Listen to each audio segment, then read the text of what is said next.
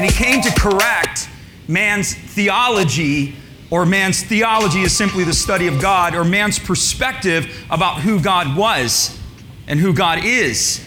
And so in doing that, when Jesus came, one of the things that he did in correcting the perspective of God and correcting the perspective of how we see him and how we relate to him is he came to bring us something and give us an understanding of something that's called the kingdom. Right? The kingdom. Everybody say it with me. Kingdom. It means king's dominion. You can say that. King's rule. Say that with me. It means king's dominion. It means where the king rules. You can say that. It means where the king rules. So when Jesus comes to bring the kingdom, he comes to show us where the king is going to rule and reign. That's the idea. Jesus came, so some of these slides are going to be a little bit of a review from last week, but then the backside, I'm trying to point you into something that's a little bit off of this teaching. And the reason that I feel like this is so important is that we've got to get our theology about God correct. We have got, if we're going to walk with the Lord and we're going to follow Jesus, we've got to see the things correctly. And a lot of times, and this is the fault of the church itself and the fault of the teaching itself, is that we have failed to understand key principles of the gospel. And we have failed to understand and see the things in light of what the Bible is actually telling us. And so there's a lot of skewed teaching out there that teaches Christians really poor things. And some of you might be coming from that context. You might be coming out of a tradition or out of a denomination where they've taught you some really bad things. And you may not even know that they're bad. But when I show you this, you're going to say, well, wow, that isn't really what I was taught growing up in church. And it may not be, but I'm going to tell you it is what the Bible teaches. And so what we have to do as Christians at some point, and some people don't know, and here's the best part. The Christian who doesn't know anything, you're like, hey man, I'm just all in for Jesus. I just want more of Jesus. I mean, you're right in the game because like you can just take this stuff and there's no filters that you have to get past. But oftentimes when we've taught through a tradition or we've been taught through denominational studies is that we come with these filters and we come with these grids because those are the things that have been established in us, and not those filters and those grids are not always correct. And so what we have to decide in our heart is we have to decide, are we going to follow tradition? Are we going to follow perspective? Or are we going to follow what the Scripture is actually saying? That's the question. So Jesus came to bring the kingdom. He came to bring the rule and reign of God to the earth, right? I want you to understand this. And we're going to break that down, and I'm going to show you this. It says, from this time Jesus came forward saying what? Repent, for the kingdom of heaven is at hand. In other words, it's right here. The kingdom now, because I'm here and I'm in breaking and the heavens are going to open and the heavens have departed, and now, and even when he ascended and he sent the Spirit came to bring the kingdom. All that Jesus came to bring, he did the work, he ascended, he sent the Spirit to now manifest the rule and the reign of God upon the earth. That's the whole point of the Spirit, is to manifest the rule and the reign of God upon the earth through the believer. It's the whole point. Holy Spirit isn't here to just give you a warm fuzzy. Holy Spirit isn't here to just make you feel good in a worship service. That's not the purpose of the Holy Spirit. It's dunamis power to be witnesses and martyrs and those who bring the kingdom. That's the whole point of the Holy Spirit. So Jesus comes and says, return to me. That's the word repent. Anytime it says repent, it means come back to me. And so I just want to give you guys a little grace here this morning, is sometimes we get in wrong situations and wrong environments, and we know we've done wrong, and we know we've screwed up, and we know we're missing it. And we go, what do we do? And the Bible says repent. Well, repent isn't just an acknowledgement of wrong. Repent is a returning, right? Kind of like the prodigal son. He returned. And he not only returned, he said, and he acknowledged his wrong, but but in his returning, in his acknowledgement, everything, his world changed. And so Jesus is saying, come back to me. Why? Because the rule and reign of God is here. So the word basileia means the realm in which God has absolute authority. The nature of the gospel is the power and the purpose of the kingdom. This is very important for those of you who study your Bibles and you want proof texts. Or people we're growing up here a little bit, and so people are like, I want proof text. You want proof text? I'll proof text you out the door, all right? You want text? I'll give you text all day long. 101 times the word gospel is used in the New Testament. 101 times. It is most accompanied by these two words, the gospel of the kingdom and the gospel of Christ. And it is also accompanied by the gospel of God. So it's the gospel of God and gospel of God and gospel of the kingdom are almost used synonymously. So we have the gospel, which is the generic term, but when the Bible is being more specific in defining what the gospel actually is, it says the gospel of the kingdom, and it says the gospel of Christ. Those two words right there are very explicit and very explanatory as to what the gospel is. And I love to point this out because I tell people it's not the gospel of salvation. It doesn't say that. In fact, I haven't even found one that says the gospel of salvation. I may be wrong because I haven't thoroughly studied that out, but Jesus never referred to it as the gospel of salvation. Now, what does that mean? Is salvation not important? Of course salvation is important, but salvation is one part of a greater whole. You understand that? To become born again is one part of a greater whole. When you become born again, you enter into the dominion and the rule and the reign of God. You enter into the sphere and the atmosphere of all that Christ is. But that isn't the end of it. If salvation was the end of it, why don't we immediately go to be with the Lord? Oh, I'm born again. Whoop, he's gone. We're brought into a kingdom. And it's not just the gospel of salvation. It is the gospel of the rule and the reign of God. And it is the gospel of Christ. And let's be explicit. It doesn't even say the gospel of Jesus. Let's be clear. It says the gospel of the anointing. That's what that word means. You can study it out. You can go up one side, down the other. You can turn left at the end of town and study out the word Christ. It means anointed. It means inbreaking of power. The anointing meant power. They anointed kings. Kings carried power. They anointed prophets. Prophets carried power. Jesus is the Christ, the anointed one, the one who brings power. And so we have the gospel of the kingdom and the gospel of power. And then you want to do into the writings of Paul and you want to start talking about gospel of power. And he almost explicitly refers to the gospel as the gospel of power. Almost exclusively when Paul speaks, he speaks of the gospel being of power and not just of word, but in power. And so what we've got to understand, what's the point? We got to get our theology right. We got to understand what it is that we're a part of. We got to understand what it is that Jesus actually came to do. And then we have to understand what is our responsibility in relationship to that. Very, very important. 91 verses in the Bible refer to the kingdom of heaven and the kingdom of God. 91 times it's referred to. So it's a pretty dominant topic in the New Testament. You have 101 verses on the gospel, that's a dominant topic. You have 91 verses on the kingdom of heaven itself, that's a dominant topic. And so that means we need to understand what it's actually saying. Okay? So we have to, and in order to understand the gospel of the kingdom, next slide, this is really key. This piece right here, and this is why I'm going to redo it, because it's really key to understanding God. To understand the gospel of the kingdom, we have to understand delegated authority. Let's just say it together. Delegated authority. And this is to understand the sovereignty of God. This is where all teaching and all misunderstandings of God are applied. Most of the misunderstanding about God and most of the misapplication about God's nature is applied to a failure to understand delegated authority. A failure to misapply what God's sovereignty actually means. And so we take things and we think we know what we're talking about, but we don't because we're not lining it up with the scripture. So if we're going to understand God's sovereignty, we have to understand that in his sovereignty, he delegates authority. God being king commits rulership to those who follow him. That's what delegated authority means. Some of you work in a workplace and they give you a project, they delegate the authority of that project to you. Do they not? Okay? Police officers, they don't make the law, but they are the delegated authority to enforce the law. Correct? They're not making the law. Who gives them the power? The state delegates the authority to the officer to enforce what the state has said. Delegated authority. Delegated authority is everywhere. We see delegated authority in the Trinity. Son serves the Father, Father gives authority to the Son, the Spirit serves the Father and the Son, and the Spirit is given the highest honor. It's very important. Although all three, Father, Son, and Spirit, are equal, they are all individual, they are all separate, and they are all God, they are one, they are the Hebrew word ehad. Yet they mutually submit to one another, and they mutually serve one another in a delegated role of authority. The Father willed that man would not be lost. He sent the Son serves the Father. The Son comes into the world, serves the Father by becoming like us, dying a brutal death, taking on the pain and the suffering of death and the penalty of sin itself, rising from the dead and ascending back into heaven, sitting down now at the right hand of God in the power of majesty. And the Bible says that all authority was given to him, right? All judgment is now given to the Son.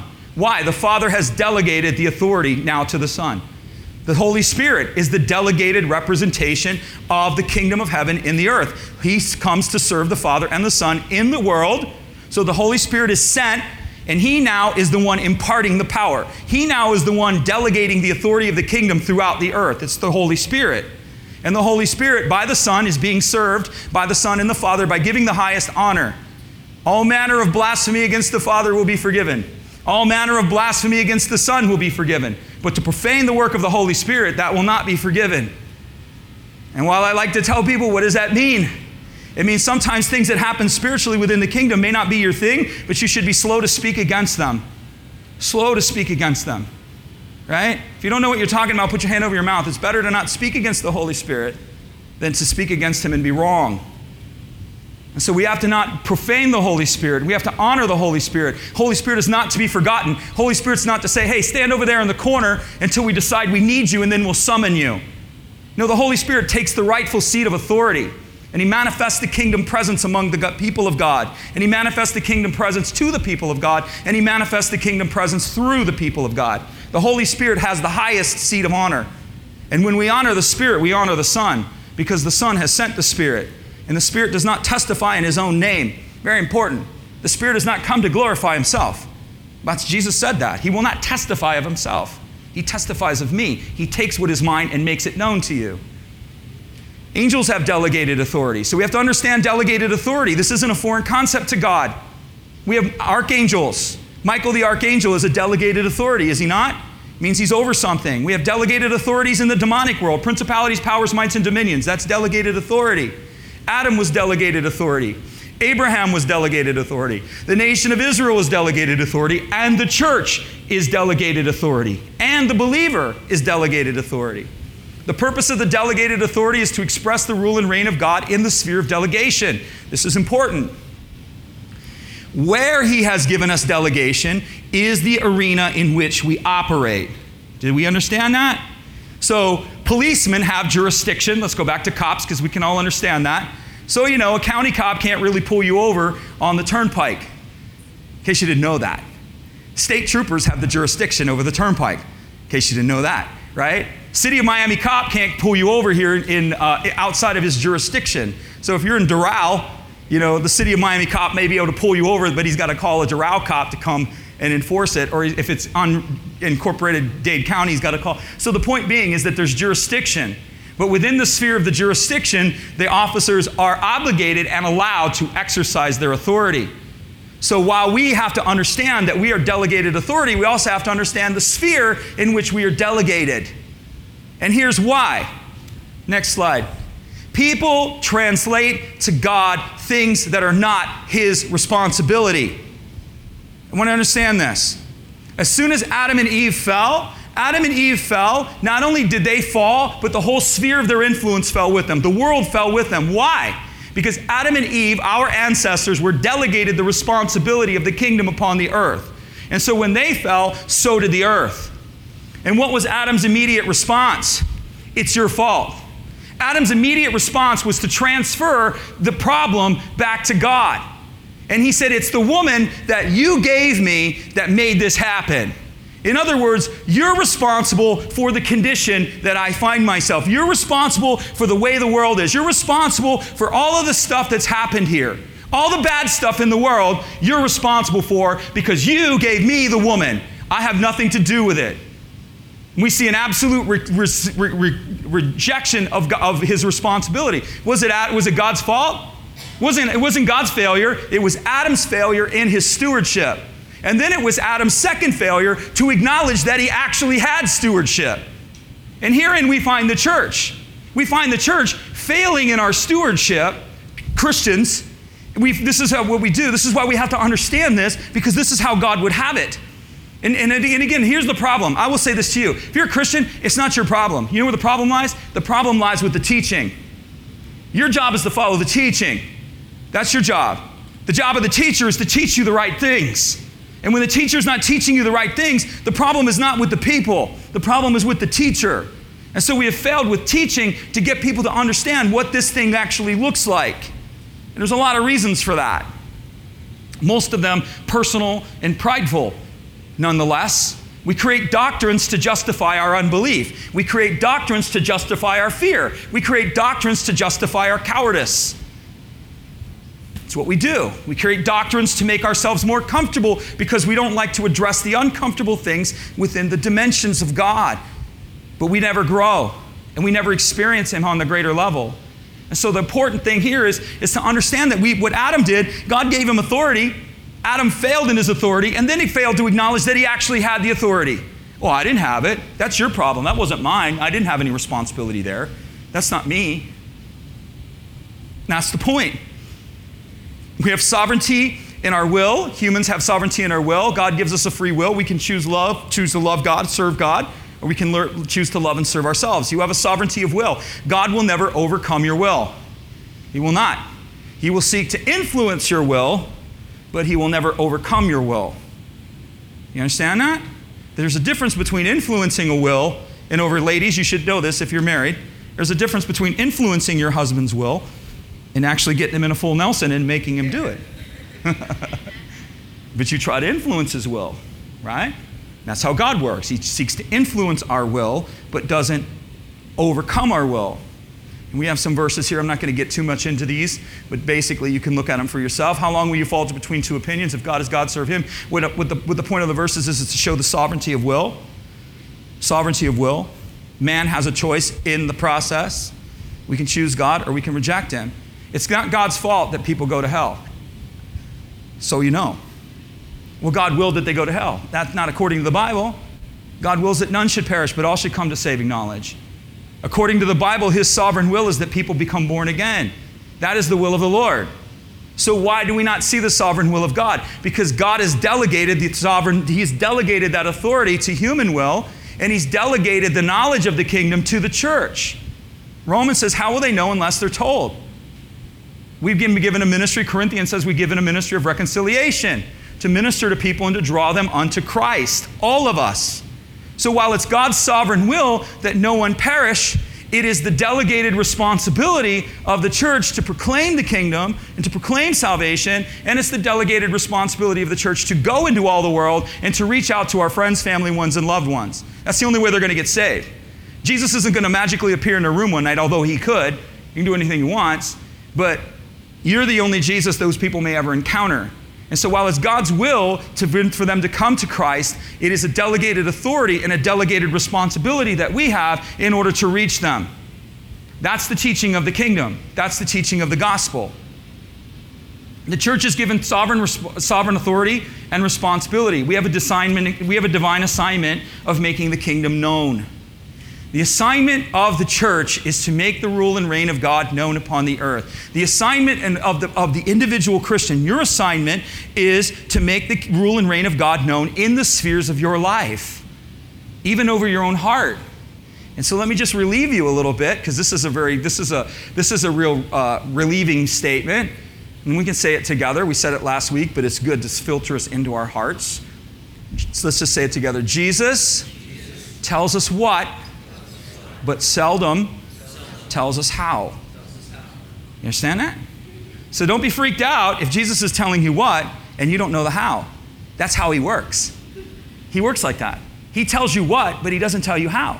And how do you, so you say, well, how do I figure out what He's told us to do this, so how do we do that? You figure it out by one, through relationship, communing with Him, asking for His wisdom. Okay, Lord, you're telling me to do this because that's what He wants. He wants you to relate to Him. It's about a relationship and not a religion. And so God wants you to relate to Him. You're telling me to reach these people. You're telling me to love my wife. You're telling me to honor my husband. You're telling me to raise these children. I don't have any idea what I'm doing. That's step one. Step two, help me, Lord, to do that. That's how we do it. We relate to it. And then the second part is intentional action and risk. You have to step into what it is He tells you. I know a lot of Christians, they've not only been told what, they understand the what, they've also been told how, but they're too chicken to actually do it. They're too afraid.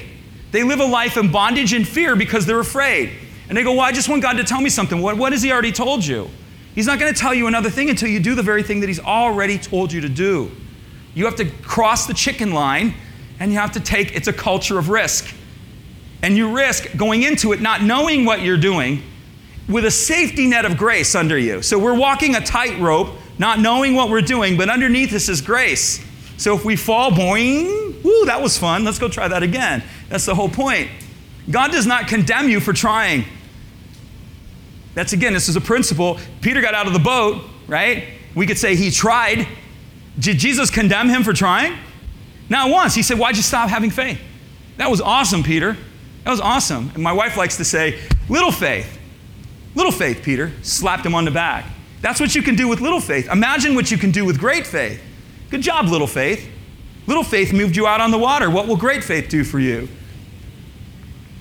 We have sovereignty. So we have to understand our divine assignment. We have to understand what it is that we're all about and why. And here's a little graphic for you, okay? And here's the idea. God's sovereignty. So has God delegated all of his sovereignty? Answer, no. This is where the conflict comes in, because people read the Bible and they can see areas in which God is still sovereign. But then there's areas where he's not sovereign.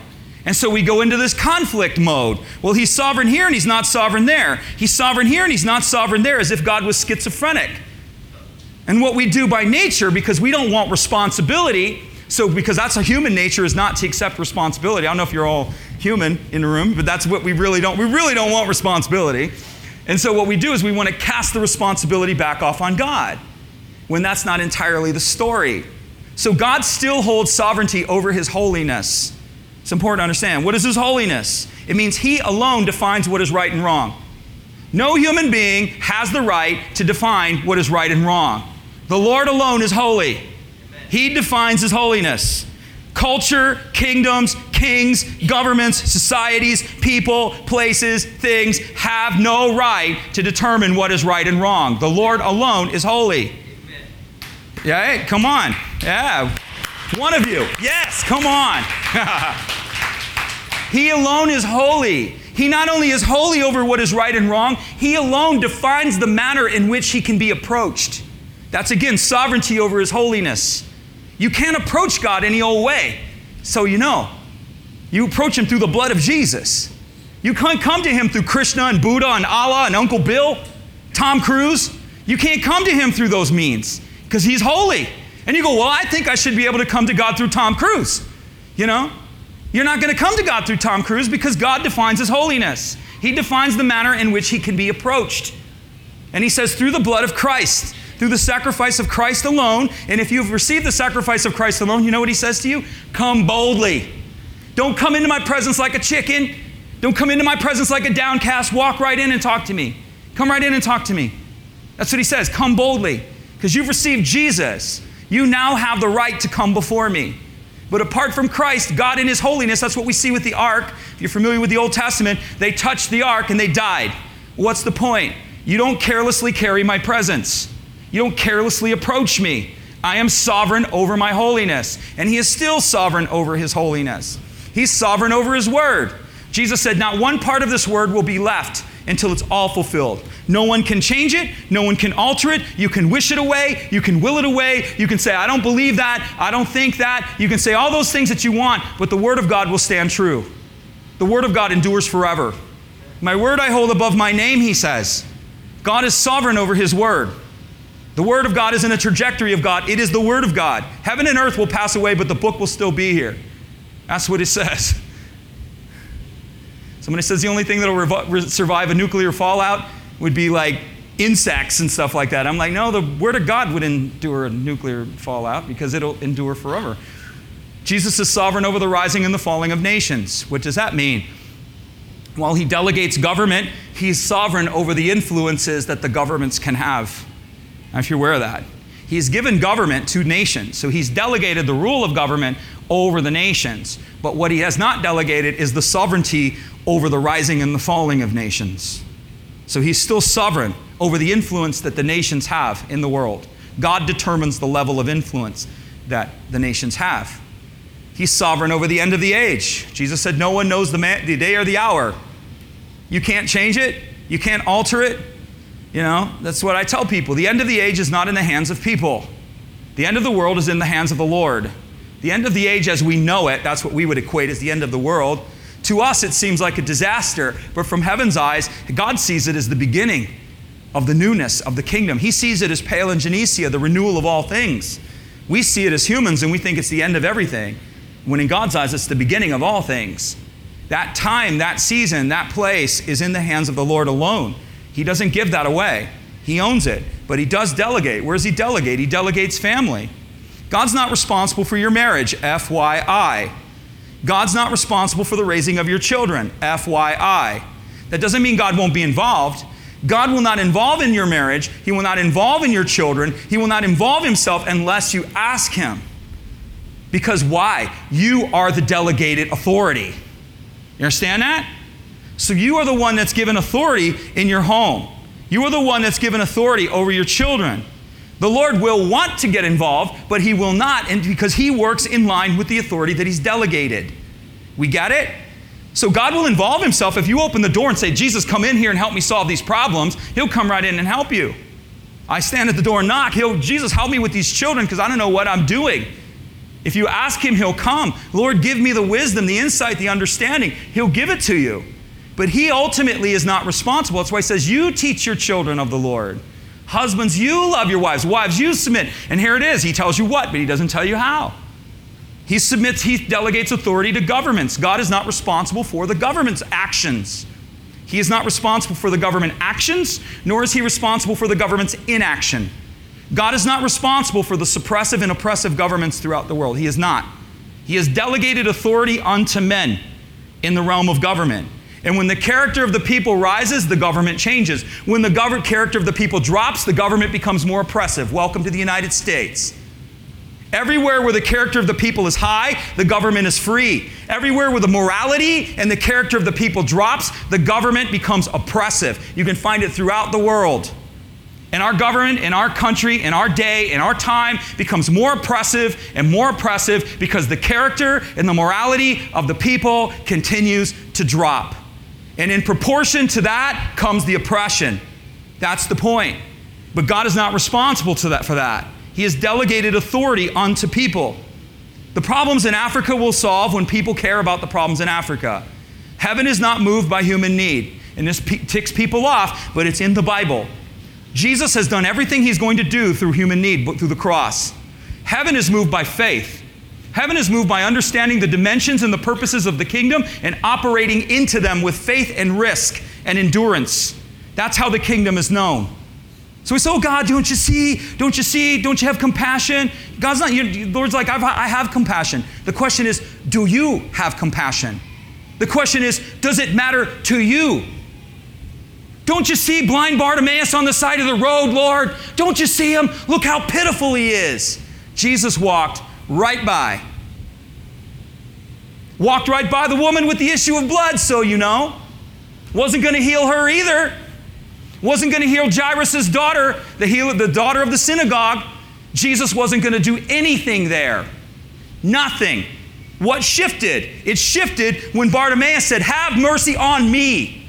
When Bartimaeus, it mattered to Bartimaeus. It mattered when it mattered to the woman with the issue of blood to not care what the crowd thought, to not care what the people saw. When it mattered enough to her and she pressed in to get what she said she could have, then something changed. Jairus' daughter, she would have died had not Jairus pushed his way through the crowd and said, Lord, heal my daughter. Where's the compassion of heaven? He's walking by a blind man. And people go, well, Jesus only healed one person at the pool of Bethesda, Kevin. And I'll say, yes, he did. But what you don't see there is not one other person asking for healing. Not one other person asked for it. And every time it was asked for, it was given. That's the point. He delegates authority. He delegates authority to the church. There's authority structure within the church, and there's an authority structure through the church. We have authority, the authority of the believer. We don't just have authority over demonic things. We have authority over the rules and the realms of the earth. And you say, well, why don't we see it? Because we don't know what we're doing. We don't know what we're doing. The fact that some of you, this is so new to you, is the evidence that we don't know what we're doing. And it's not one person knowing what they're doing. It takes a body of people. It takes a community of people. It takes a church of people. It takes multiple churches of people to create that kind of momentum. But it is absolutely possible. But it will not happen until we understand it. It will not happen until we agree with it. It will not happen until we believe it. It will not happen. Well, I don't know about that. Well, good luck. Sail away, sail away. Oh, happy day. He gives authority in the workplace. We have bosses. But here's the big point. I went off down on that a little bit last week. What I want to talk to you about is the kingdom. What is the authority that's given to the church? It's called the kingdom. Say it. I have kingdom authority. Say it like you mean it. I have kingdom authority. I may not understand it. I may not know what I'm doing, but I have kingdom authority. You got the keys to a Ferrari, ladies and gentlemen. Huh? You do. You do. You have that. Doesn't mean you know how to drive it. Doesn't mean you know how to, you don't mean you know anything about it. But Jesus gives you the what, and he doesn't tell you the how. And we understand the how by pressing in. And here's our United States of America problem. Our United States of America problem is we're so locked in the grid of our head. We're so mentally captive. We are prisoners. The Bible would call it intellectual idolatry. We idolize the mind. Because if we can't understand it and we can't define it, then by God, we're not going to believe it. If we can't understand it and we can't define it, then by God, we're not even going to try. Fools we are. I tell that to Christians all the time. I'm saying, so you understand the gospel then, right? It makes perfect sense to you. God became man, lived sinlessly, died on a cross, went into the grave, ascended, and went back up into heaven. And if I believe in that, I'm born again. Yeah, that makes perfect sense to me. If it was about making sense to you, nobody would be saved. Because the kingdom does not make sense. It is foreign. His ways are not our ways, nor are his thoughts our thoughts. As the heavens are higher than the earth, so are his ways above our ways. That's the point. We think we're God. Well, I don't understand it. If I don't understand it, then I'm not going to do it. Well, I wouldn't do it like that, so why would God do it like that? Because you're not God. That's why. We've been delegated the sovereignty of the kingdom. And through the kingdom, we influence all other spheres of life.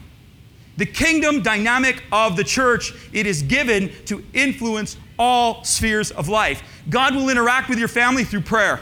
God will interact with your family through intention. God will interact with your family when you start doing what he told you to do. Do what he told you to do. Sometimes it's not an issue of prayer. I've prayed. Well, have you done what he told you to do? I've prayed. Have you done what he's told you to do? Why do you call me Lord and not do what I say? You want the kingdom to be activated? Obedience is principle one. I've given the sacrifice of prayer. Obedience is greater than sacrifice, the Bible says. Well, you've given the sacrifice of prayer up one side and down the other, but have you been obedient to the things he's told you to do? Just saying. The gospel of the kingdom. If there's one thing God wants in the final hour, I can assure you, he wants his kingdom known. The Bible actually says this gospel of the kingdom will be proclaimed in all the earth and then the end shall come. The gospel of salvation will be proclaimed in the end of the earth until the end shall come? No, doesn't say that. The gospel of Jesus will be proclaimed until the ends of the earth and then the end shall come? Doesn't say that either. The gospel of the king's dominion. The rule and the reign of God will be proclaimed through the people of God unto the ends of the age, and then the end shall come. When we are demonstrating the rule and the reign of God into our culture, into our society, through social means, through spiritual means, and through means of power. All three. And you can't pull one and say this one doesn't apply. They all apply. That's my point. So what about this kingdom? Next slide. Kingdom must be entered. This is what we understand. How do we enter the kingdom? Humbly and becoming born again. Those are the two verses. And we also enter the kingdom, we become born again through humility. Blessed are the poor in spirit, humble in spirit. And unless you're born again, giving your life to Christ, you become born again. And then what we do, now we're in the kingdom, but we increase in realms of the kingdom. This is a mystery. We increase in realms of the kingdom through struggle. Everybody say, through struggle, I increase in the realms of the kingdom. Very important. Not 3-2. The kingdom is here. First thing we got to understand is the kingdom has got to be entered. Second thing, the kingdom is right now. And here's again a falsity of the church. It's the sweet by and by. Well, what's the purpose of the Holy Spirit? It's not the sweet by and by, it's the rotten here and now. That's the point. What does that mean? You have to understand how prophecy is spoken in the Scripture. We talked about this in Rocket Bible.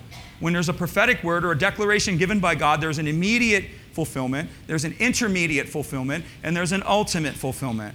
So when Jesus said, repent for the kingdom of God is here, there was an immediate fulfillment because the kingdom was here. He showed up. There's an intermediate fulfillment, and that is the realm in which we live. And we are in the intermediate realm of the kingdom, making the kingdom known in the intermediate between the immediate and the ultimate. The ultimate fulfillment of the kingdom will come when? Anybody want to help me out with that? When's the ultimate one going to come? When will we see the fullness of the kingdom of God? When Christ returns. Exactly. So you understand what's going on here? We have to understand our theology. So when God speaks of the kingdom, he's saying it's here, it's now, and it will be. We have to get that. So here it is, and I'll give it to you. Repent, for the kingdom of heaven is here. Jesus tells them in Luke 17, go your way. Don't say, look, here it is, look, it's over there. No, the kingdom is within you, so you become born again. The kingdom is come. You receive the kingdom within you, and it's the kingdom within you working out of you. Then he says, seek first the kingdom of God, and everything will be added to you. So we're to seek the kingdom. We're to acknowledge that the kingdom is given to us in our hearts.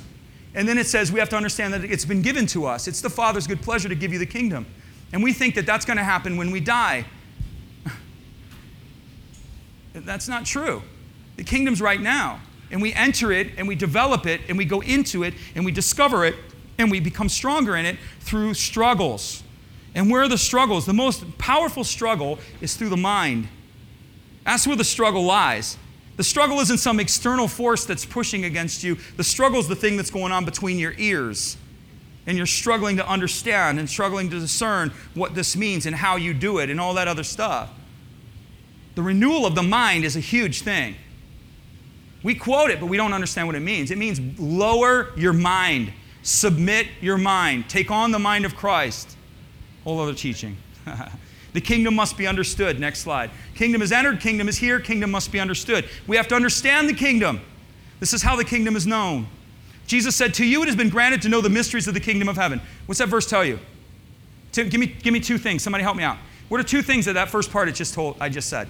Mystery. There's a mystery to the kingdom. What's the second part? Who gets to know it? Huh? The believer. Exactly. So we have 2 points here. One, the kingdom can be known only to the believer. And the second thing is that there are mysteries. And what does that mean? Not everything is known. We get that? We think, oh, we know it all. Not according to the Bible. You don't have it all zeroed. You don't have this kingdom zeroed. You don't have the realm of the Spirit zeroed. I don't care what Dr. So-and-so told you. Dr. Zhivago taught me. I don't care what Dr. Zhivago taught you. This is what the Scripture says. There are mysteries. And it goes on. We speak in wisdom to the mature, the wisdom not of this age or the rulers of this age who are coming to nothing. But we speak the wisdom of God in what? A mystery. Mysterion. God has ordained before the glory which none of the rulers of the age had known. There's a mystery to the kingdom. Let everyone consider us as servants and stewards of what? Mystery. Mystery. We think we got it all figured out. Not according to the Bible. There are mysteries and unknown things to this kingdom that must be pressed into in order to be understood. And that relates to a lot of different things.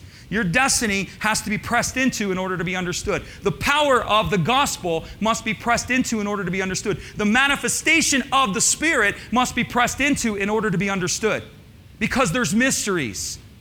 In other words, we don't have a little checklist in a coloring book that we're going by. A little fill in the blank. Some of the things are saying God puts it out there and says you can have it if you want it, but you've got to press into it. The kingdom must be increased. Here's the point. We think when we receive Jesus, we've received everything. We haven't received everything. The kingdom must be increased. Jesus is telling parables or 7 parables of the kingdom. So you see in the Bible, he'll say the kingdom of heaven is like this. The kingdom of heaven is like this. This is what the kingdom of heaven is like. Kingdom of heaven is like this. And he goes on and on and on and on. Here's a place. He put a parable and he says, the kingdom of heaven is like a mustard seed, which a man sows in his field, which is indeed the least of seeds, but when it is grown, It is greater than the herbs and becomes a tree so that the birds can come and rest in it. And then he says another parable just like this. What's the point? The kingdom needs to be increased. Another parable he spoke to them, and he said, the kingdom of heaven is like leaven, which a woman hid in a measures until the meal was leavened, until the meal increased. So what happens is, as we receive the Holy Spirit, we receive the measure of the kingdom within our hearts, and it is our responsibility to increase it. We increase it. The kingdom of heaven, when you come born again, you've received the seed of the kingdom. We have to increase it. He says right here, the woman takes the leaven and works it into the dough until the dough increases. So what I'm trying to tell you is that the kingdom dynamic can be increased. We increase in the level of the kingdom. This is what the scripture is saying to us. You get a seed, what are you going to do with the seed? You're going to sow it, you're going to water it, you're going to cause it to grow, or are you just going to kind of throw it out in your backyard and let it hang out with the weeds? You have leaven. God's telling you to prepare something. What are you going to do? You're going to knead it into the dough until the dough increases. That's what he's trying to show us. Take the kingdom and apply it and let it increase. That's what he's saying. So the kingdom must be understood, the kingdom must be increased, and the kingdom must be demonstrated. This is what the kingdom of God is all about. Okay? We've got to get our theology correct, and we've got to move past elementary things, and we've got to understand who he is, why he is, and what he has committed to us, and what our responsibility is in what he's committed. And let me just say this. Let's just say it. Hold your hand up high. Come on, hold it up high. And say, I have a responsibility to make the kingdom known. And I'm going to give you 2 verses. Jesus does the parable of the talents, okay? He says the kingdom of heaven's like this. The kingdom of heaven is like a man going away on a far journey. And get the picture? Jesus is leaving. Kingdom of heaven is like a man going away on a far journey, and he entrusts to his people, or to his servants, talents. So he goes away on a far journey. King comes back. And what does he do when he comes back for the talents? Anybody want to help me out? What's he do? He calls his servants account for what they have been given. You and I, so you know, you and I have been given resurrection power. According to the book of Romans, the same spirit that raised Christ from the dead dwells in me. You and I have resurrection power. We've been entrusted with the talent and the power of the kingdom. And Christ, when he comes and we account to him, not for our salvation, but for our service, you will not account for your salvation, Christian, but you will account for your service. And when you account for your service, he's going to ask you, did you steward my resurrection power? Did you do anything? Did you multiply the talents that I gave you? There's another parable in case this one doesn't get hit home. It says the kingdom of heaven is like a man who leased a vineyard out. Get the picture? King gives the stewardship, the delegation. So here we have it. The king who gives away the vineyard is not responsible to produce the wine. The people who have the vineyard are responsible to produce the wine. And it says the king shows up and says, "Where's my wine?" Do you see the point? Ignorance will not eliminate the issue that we will account for service. I want you to understand that. Well, you can't say, it's like the guy who buried the talent. Well, I didn't know. I just didn't know. Ignorance, he's still going to hold you accountable. Ignorance will not excuse you, nor will fear excuse you. Well, I was afraid and I buried it. That didn't excuse him either. It didn't excuse him. They were committed something, they were committed a what, and it was up to them to determine the how. But they were still responsible to produce something. So what I'm trying to get you to understand is delegated authority in what we are responsible for and what God is responsible for.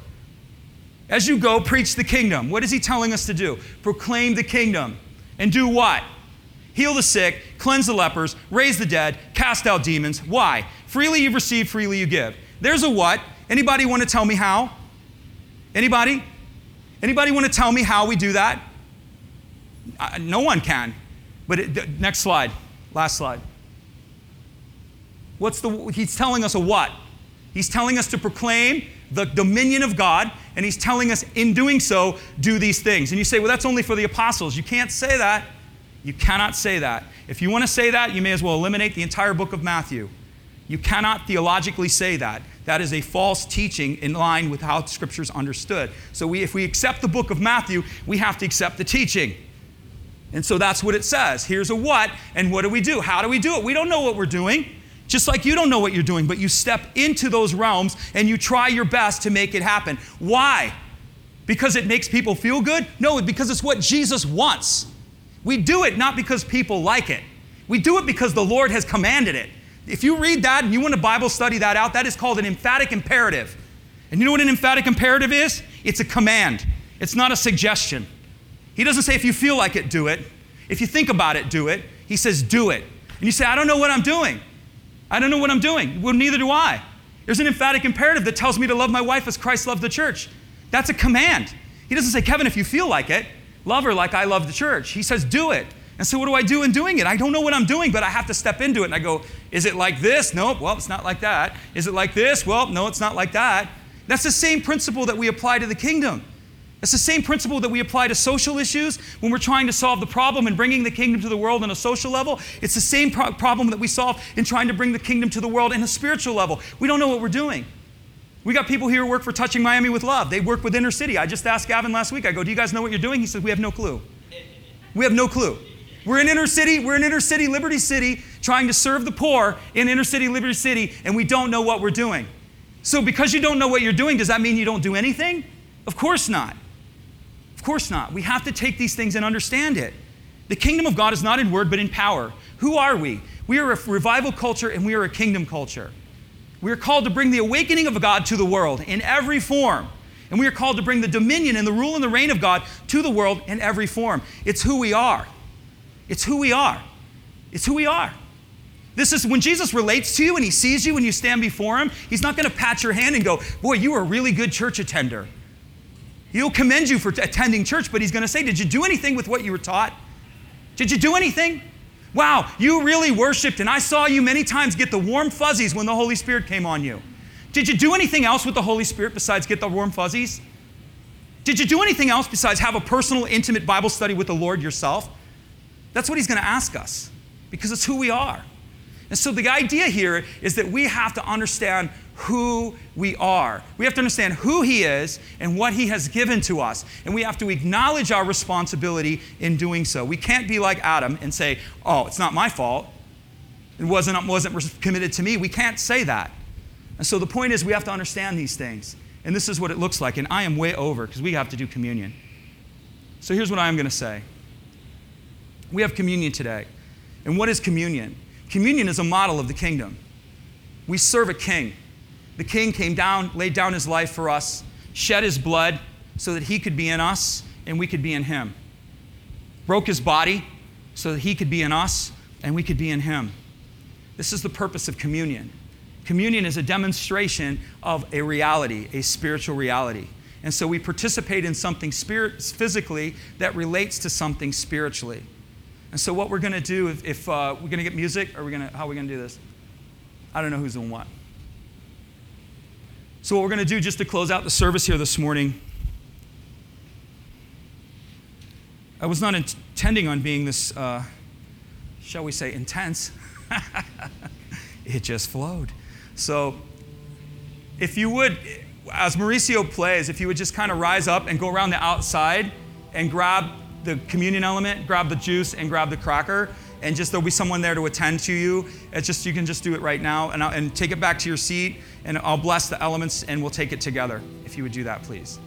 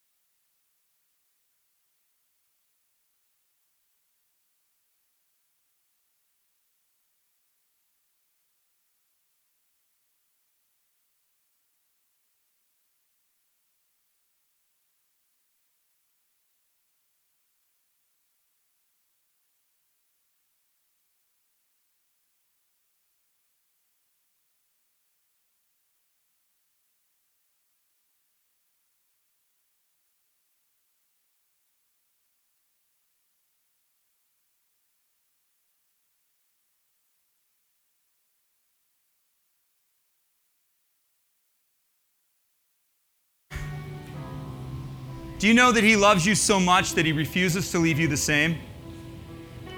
Do you know that you were created on purpose with a purpose, and the Lord will not allow you to undervalue yourself in your purpose? Did you know that? Everywhere in Scripture where God had some issue with his people, it was because they were lowering themselves beneath what it was he had created them to be. It wasn't the issue. The idolatry was never the issue with God and his people. It was the fact that they had lowered themselves from the standard that he had called them to. And they had taken on a lesser role and a lesser life from what it was he had purposed them to do. And so what I want you to know is that Jesus loves you. And he loves you so much that he refuses to leave you the same. He refuses to leave you locked in the traditions. He refuses to leave you locked in the beliefs that you hold. He refuses to do so. Where there is no challenge, there is no change, someone told me a long time ago. And if you are not challenged, then you will never change. If you do not struggle against the challenge with which you are presented, you will never change. It's part of the journey and it's part of the process. Jesus struggled on the cross in order to bring change. Jesus struggled in the garden in order to bring change. Jesus struggled while whips were being placed upon his back in order to bring change. Without the struggle, there could have never been change. Without the endurance of the struggle, there could have never been change. Jesus, with his disciples, he said, as often as you do this, he broke bread. They brought it out, the afikomen. And he said, this is my body which is broken for you. Every time you do this, I want you to remember me. So this is about remembrance. So let's just hold it up. Say, this is the body of Jesus. It was broken for me, and I receive it. Let's take it together.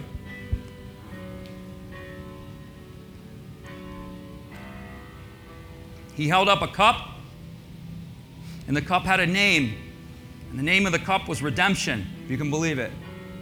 And he said, this is my blood. It is the blood of the new covenant. Better promises, better beginnings, better hopes, better days. I shed my blood for you. Every time you do this, remember me. Remember that what I did was no small thing. Remember that what I did was not common. And let's just say this is the blood of Jesus. And it was poured out for me. And I receive it. Let's take it together.